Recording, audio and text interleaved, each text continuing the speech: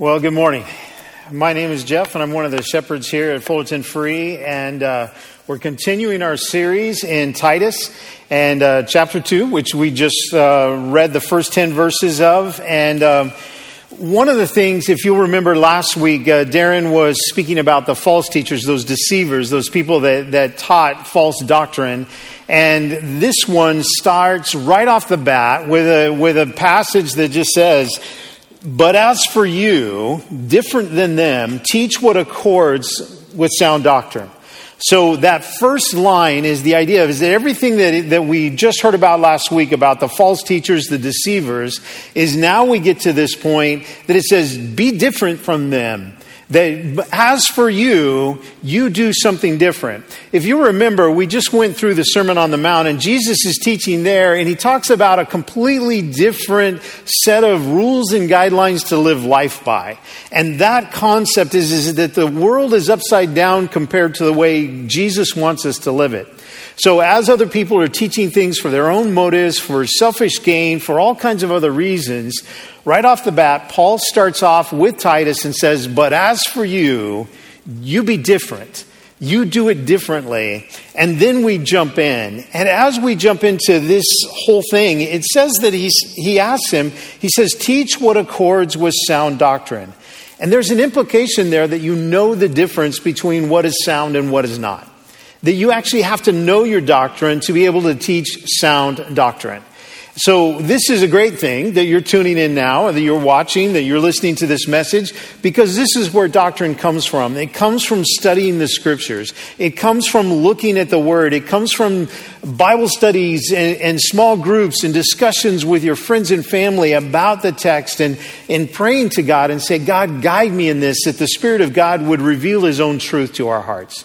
So this is something that along the way, the idea is that you just go to church occasionally and that's the way it works. But you actually have to engage with the text. You have to wrestle with it. So you stop and go, no, I know what this means. This is sound doctrine and this is not. So this concept of us being different, but as for you, you be different, it means we actually have to know our Bibles. We need to meditate on it. We should memorize it. We should know what it says. So that's going to be underscoring everything that we talk about here, because teaching is going to show up a few times. There's two things that are going to pop up again and again, and that is the idea of knowing and teaching sound doctrine. That's one. And number two is the whole idea of self-control, of putting your flesh in check, of controlling yourself. And then with that comes surrender. You surrender what your flesh might want to do in exchange for what God would have you to do. So those are the two key components that are going to show up in this text. Now, the thing that it does is that there's one of the things I should say right off the bat that I love about Fullerton Free is an intergenerational church. We have people that are young, we have people that are old, and it's a blend. Now, sometimes that causes a bit of heartache. Is that in the process, if we sing a song, there are some people that are like, oh, that song's so old. And then if we sing another song, oh, that song's too new. And why don't they sing the old ones? And so we can get those kind of divisions going back and forth because we're coming in from all different places as we do this in our church. But that's a beautiful thing. And Paul literally instructs Titus along the way. And he breaks it down to those individuals. If you remember, Titus is to gather together different churches in every city. And he says, here's the instructions for all of you in this intergen situation. So you can look at verse 2. It starts talking about older men. In verse 3, it talks about older women. In verse 4, it talks about young women. And in verse 6, it talks to younger men. And then in verse 9, it's speaking to slaves. So there's a little bit of everything in there for everybody. And if you've got a journal or a piece of paper, you might want it this morning because there's literally going to be something in there that is an assignment for you. It is a challenge to you. In fact, you might notice and maybe underline in your Bibles where it says to be. For example, in verse 2, it says older men are to be sober-minded. And in verse 3, older women likewise are to be reverent. And then in verse 5, when it's talking to the young women, to be self-controlled. And in verse 6, likewise urge the younger men to be self-controlled. And verse 9, slaves are to be submissive. The to be means that's what we're supposed to do. That's what our character should be, how we should live. And it literally is a commandment to us to be that. So this is a thing that you look at it and go, I have an assignment today. Sometimes we talk a little bit about God and leave it kind of out there on the shelf. And then there's a question of, how do I apply this to me? Well, this morning, it's very specific. And it's like, to be this. You should live this way. So, but as for you, be different, live this way. So this text is very specific, and it doesn't matter whether you're young or old, male or female, slave or free. These things apply to us in some way, shape, or form. I would also add on the age, that when it says older women, older men, younger women, the concept is that every one of us is older than somebody else. And every one of us is younger than someone else. So you almost can't pull out of the categories, other than apart from male and female. The ideas are fairly fluid here. That the idea is that I may see myself as an older man to some, but then with others, I may see myself as a younger man.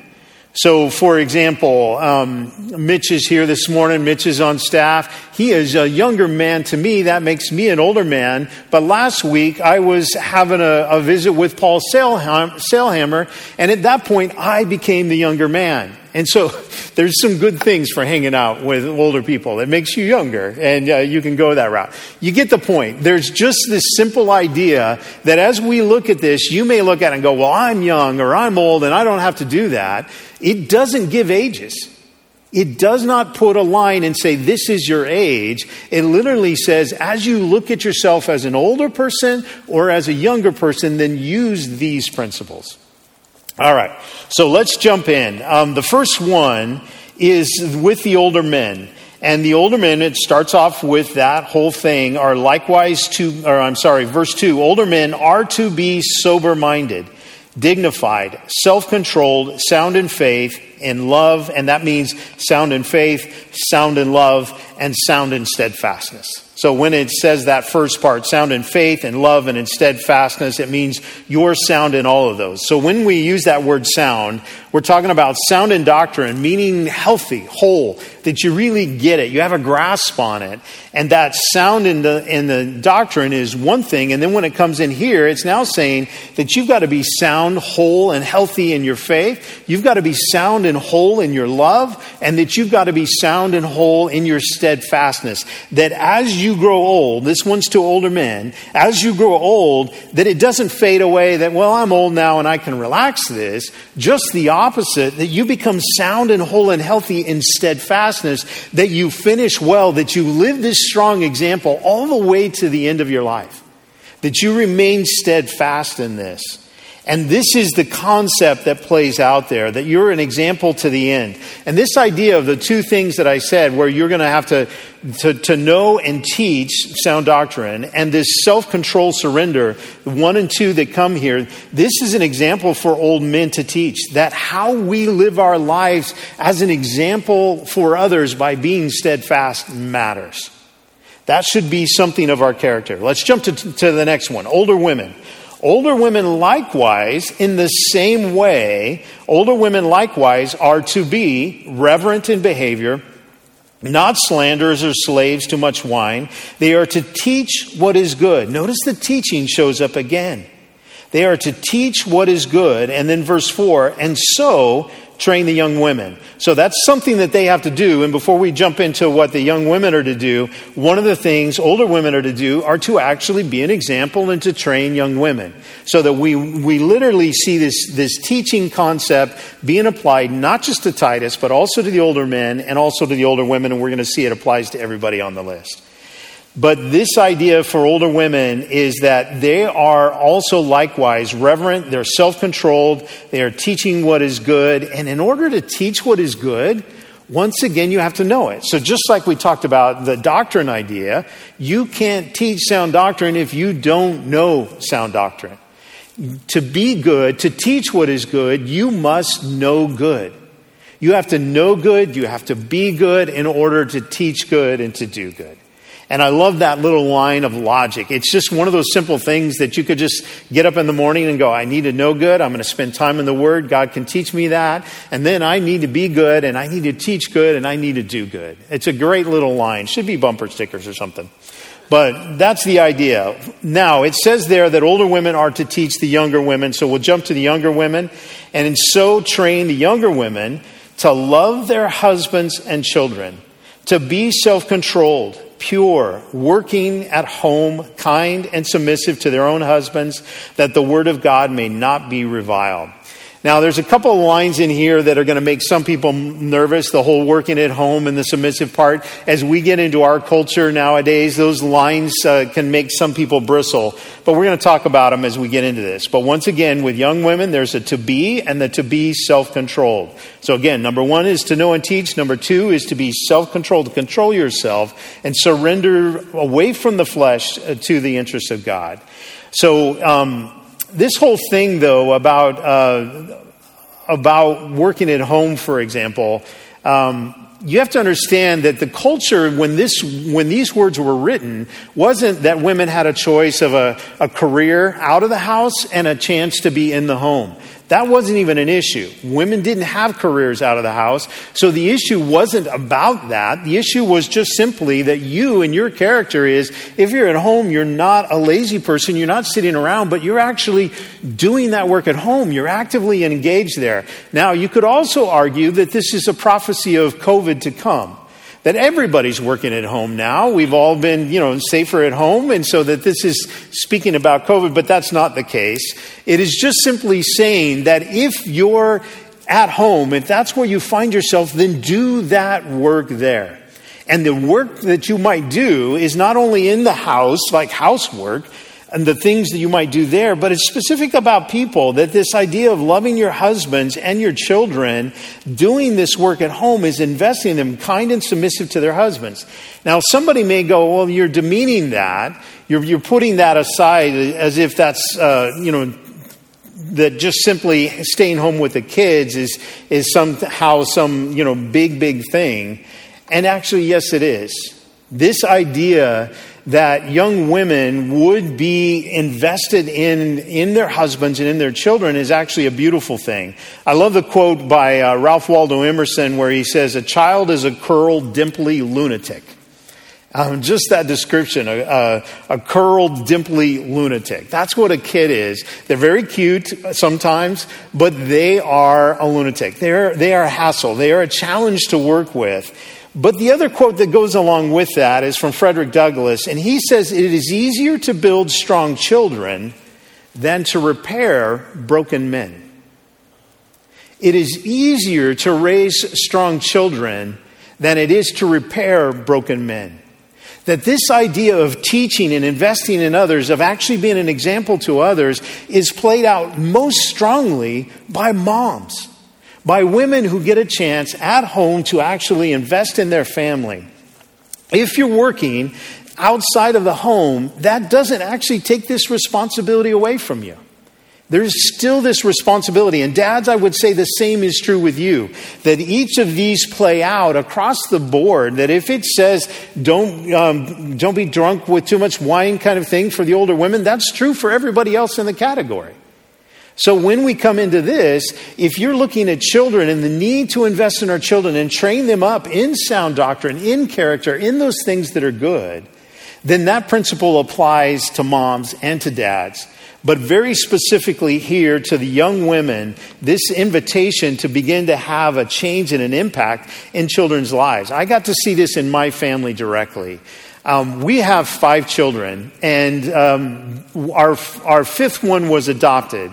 And he came from a situation that was out of he was addicted to drugs when he was born, coming out of a drug pregnancy. And he was just basically, when we got him, for all practical purposes, he was a feral child. He was wild. And he came into our home when we had other little kids in our home.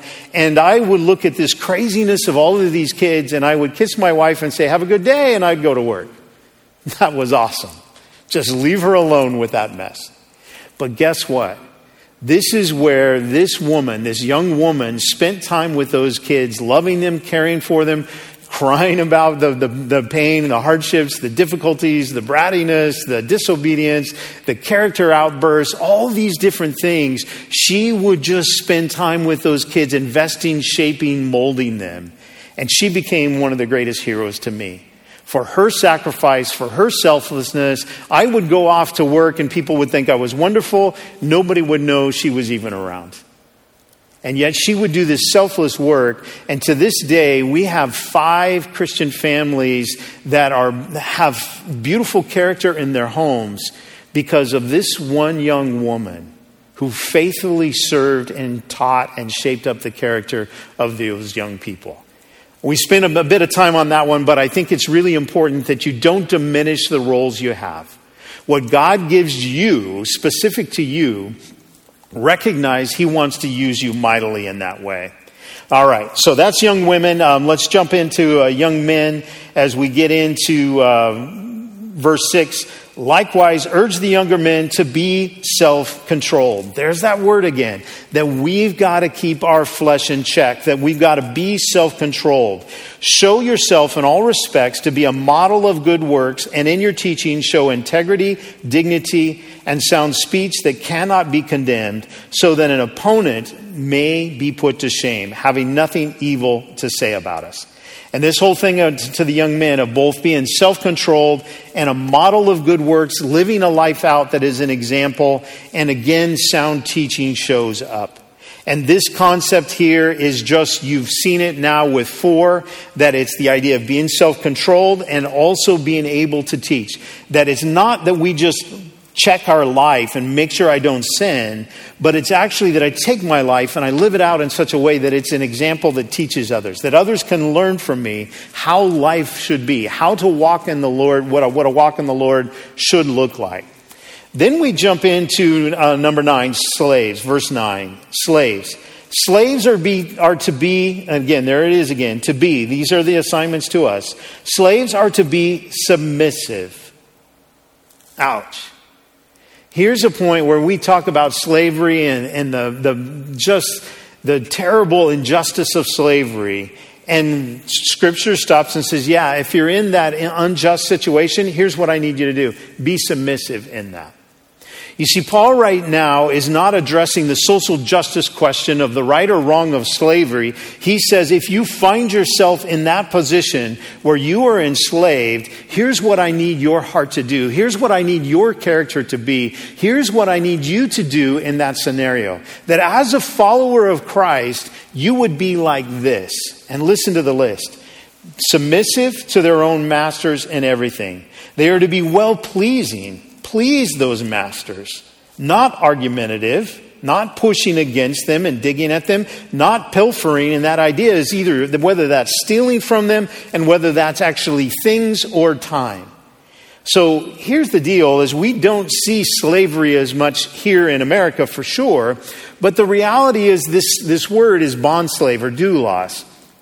It's somebody that is indebted to or works for in some regard, where they're committed to. So even if you're at work and you need that job, you have to go to work. You can almost look at it and go, all right, sometimes at work I feel like a slave. And Darren is my master. So that's a similar situation, that I am the slave to Darren. So let's look at it in that regard. That if I read this and go, all right, Jeff, you're to be submissive to your own master, Darren, to be well-pleasing, not argumentative, not pilfering or stealing from... And the idea of stealing, for me, I'm not likely to take something from this church, but I might not give my whole heart at work.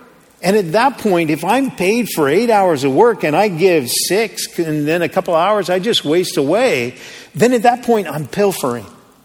This is the idea that just like we talked about the young women working at home and giving their all to what God has placed them in and called them to, the same thing is true with those who are slaves. We're called to live out our character, and here's why.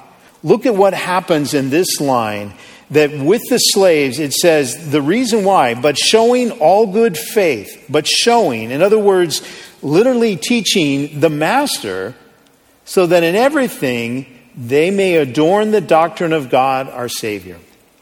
This whole series is entitled Adorning the Doctrine of God.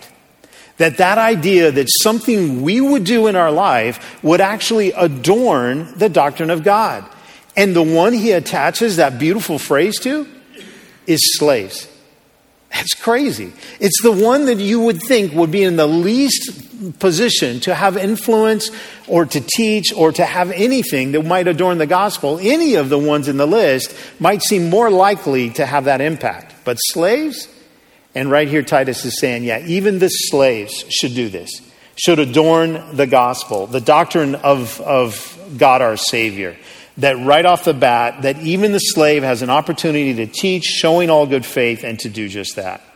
So I want to give a little phrase, and if you've got your pens out and a journal, this is the concept that as I study this passage, I look at it and I go, it basically boils down to this concept, that in order to adorn the doctrine of God our Savior, I must live a life that actually points to the gospel. I must deliberately give up my right to myself and surrender entirely to God's interests. Let me say that again. In order to adorn the doctrine of God our Savior, I must live a life that points to the gospel. I must deliberately give up my right to myself and surrender entirely to God's interests. This is hard to do. This is that crunch of the entire thing. The crux of it is to deliberately give up our rights and surrender entirely to what God's interests are, what he thinks, what he wants. And it seems almost a little bit like God is a megalomaniac, like he wants everything. He wants the glory. He wants us to do everything to his satisfaction. And some of us bristle at that and push back and go, no, I don't want to be submissive to God. I don't want to surrender to God. I don't want to do this. But you have to understand that the reason why God wants these things isn't so that he gets it for his good. It literally is the other way around. That he's asking us to do these things for our good. That we might be within the will of God and that it would bless us. Here's an example. If somebody comes into town, and we experienced this having recently moved to Fullerton. We didn't know all the restaurants. We'd come from Seattle, great restaurants and stuff like that in Seattle. We come here, and the question is, where do you get a good burger? I knew where you could get a good burger in Seattle. Now the question is, where do you get a good burger here in Fullerton? And different people have different opinions of good burgers. But now if a friend comes from Seattle and asks me and says, Jeff, where do I go to get a good burger? I now have opinions on that. Now, here's the deal, is that if they want to get to the closest burger, so the quickest burger, there's a certain place they could go. If they want to get the cheapest burger, there's a certain place they could go. If they want to get a veggie burger for whatever reason, there's a place that they could go. That there's all these different things, but if they want to get the best burger, I will tell them where it is and that they should go. Mind you, that afterwards you can tell me where the best burger is and I will begin to attempt to try all of those places. So send in your favorites. But here's the point of it this illustration of if it's a friend that I care about, I'm going to tell them where the best burger is. Where they can actually get the burger that's going to satisfy them most, that's going to be the best for them.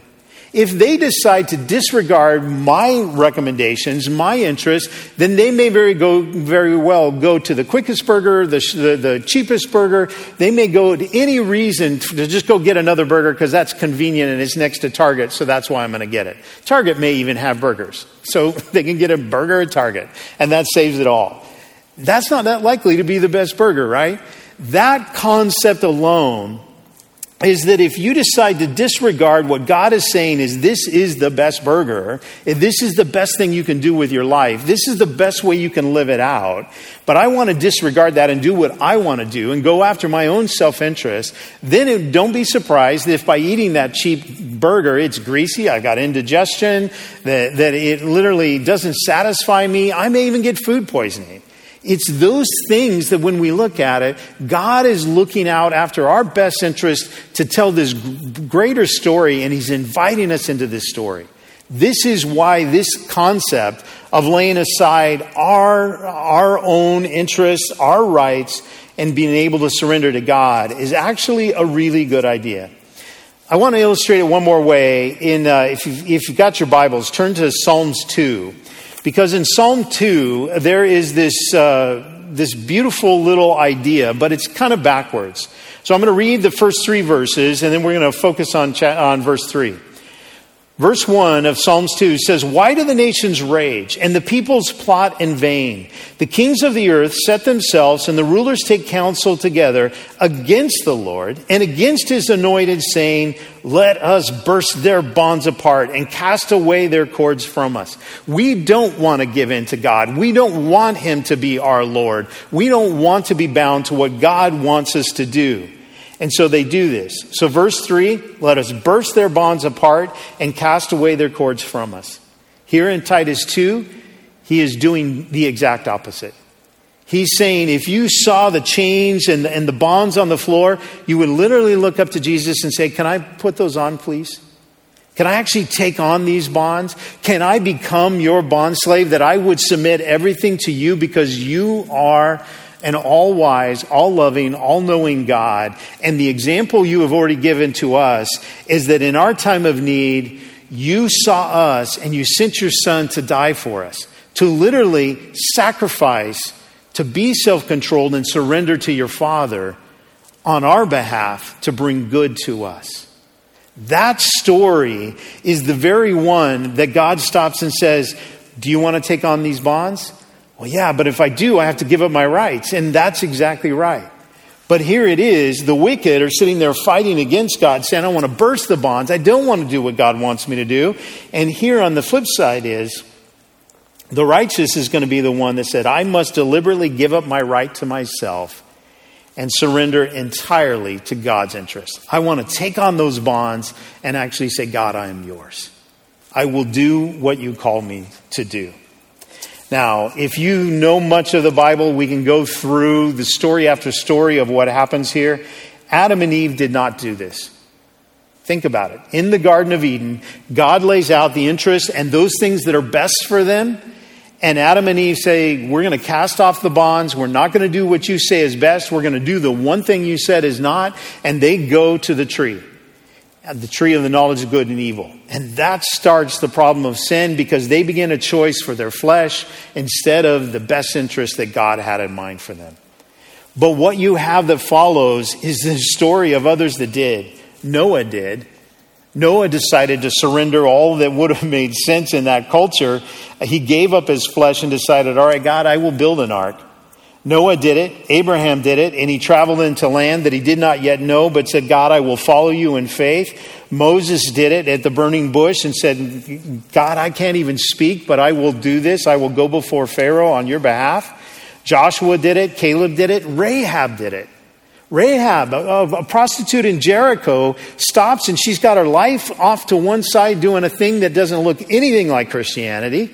And along the way, God comes up to her and says, I need you to do this thing. Surrender your rights and do these things for my interest. And it turned out beautifully for Rahab and the Israelites. Samuel did it. David did it. Elijah did it. Daniel did it. Mary did it with the whole idea of what God was calling her to do with the birth of Jesus. John the Baptist did it. You need to understand that this idea of submission, when we were talking about it with young women, this idea of surrender that we've been talking about is not a weak thing. This is not weakness. This idea of surrendering our rights to God and his interest is actually one of the most powerful things that we could ever have. Every saint in the Bible, when you look at what really makes them stand out, it is this principle. They surrendered their rights to the interests of God. And then we know their names on a first name basis. That concept of just simple surrender is not a weakness. In the end, it is the mark of the gospel, because this is the very thing Jesus did with us. In Philippians 2, it lays it out so clearly. We'll look at verse 5 and on. Have this mind in yourselves, which is yours in Christ Jesus, who, though he was in the form of God, did not count equality with God a thing to be grasped, but made himself nothing. He gave up his rights, taking the form of a servant, being born in the likeness of men, and being found in human form, he humbled himself by becoming obedient to the point of death, even death on the cross.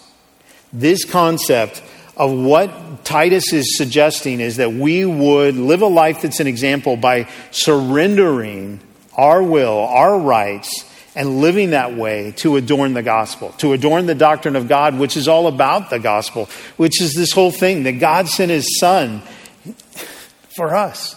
Because of our sin, he sacrificed everything so that we would have that best interest. This is the story of the gospel. And here Titus is saying, or Paul is saying to Titus, the passage is saying, live your life this same way. Live your life in sacrifice and surrender, because in that you will adorn the gospel. You will point towards the gospel. You will highlight the gospel. You will give that same story of what God did for you. You're going to point it out to others that they would see the price of sacrifice and how beautiful it is. That's what's getting played out. In fact, if you in that second or in Philippians, if you look at verse 14 and 15, it says, do all things without grumbling or questioning. Put aside those things that might disappoint you in life. And think about COVID right now. I mean, it seems like there's not a day where you don't have a conversation where somebody's disappointed about what's happening in our world. Here's what it says. Sacrifice your rights. Do all things without grumbling or questioning, that you may be blameless and innocent, children of God, without blemish in the midst of a crooked and twisted generation, that among that generation, among whom you shine as lights in the world, that we would teach, that our life would be an example to those around us of what this is, and that would then adorn the gospel. It would point towards that. This is the story of the gospel. This is the story of the doctrine of God. And he's inviting us in it. There's one person I left off on the list, obviously, when I'm given that list of all the saints who did it. Jesus did this. Jesus gave up his will. Not my will, Father, but yours be done. That he sacrificed his rights for the rights of the Father. All right, so I'm going to wrap up with a story that is happened just a few weeks ago.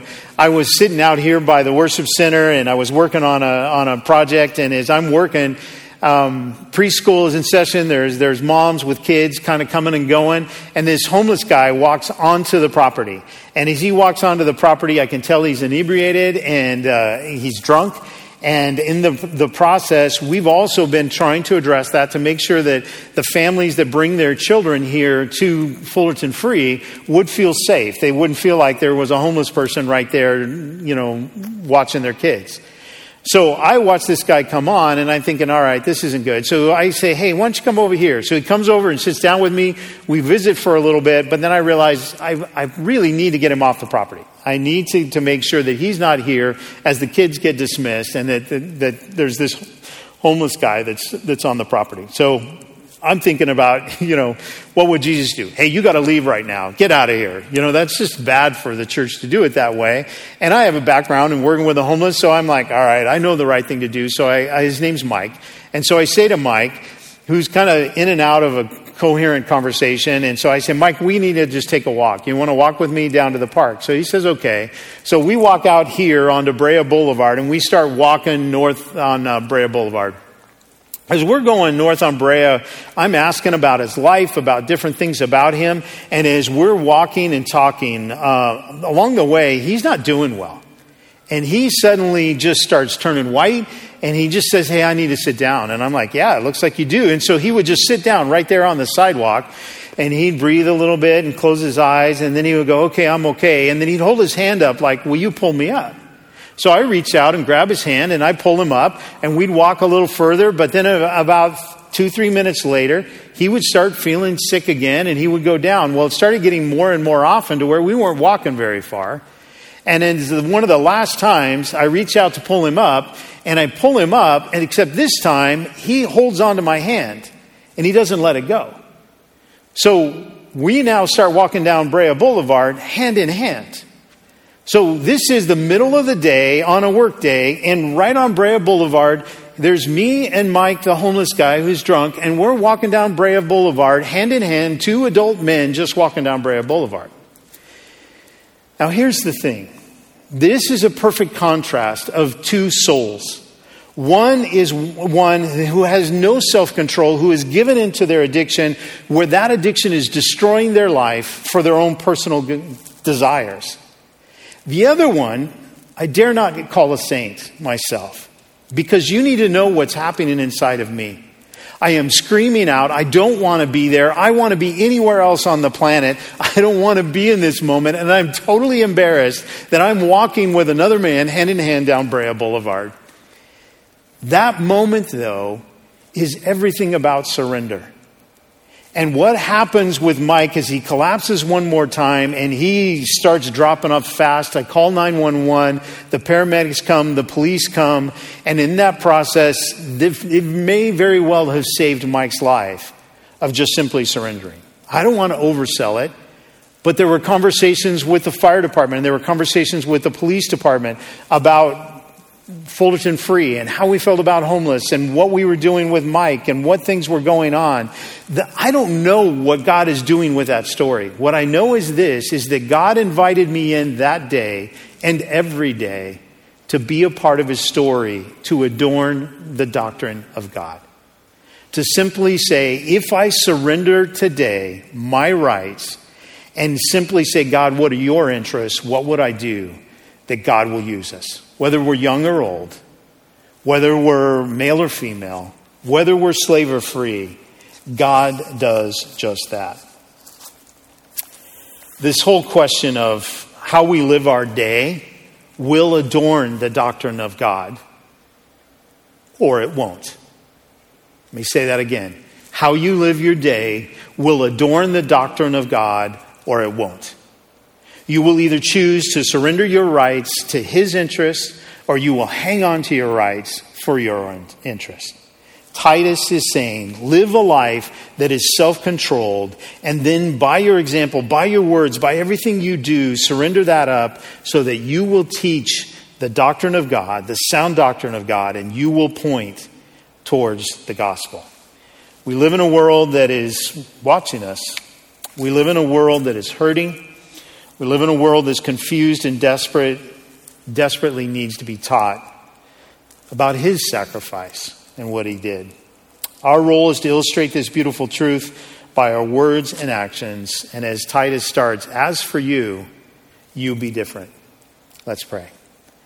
Lord, I just thank you for your grace.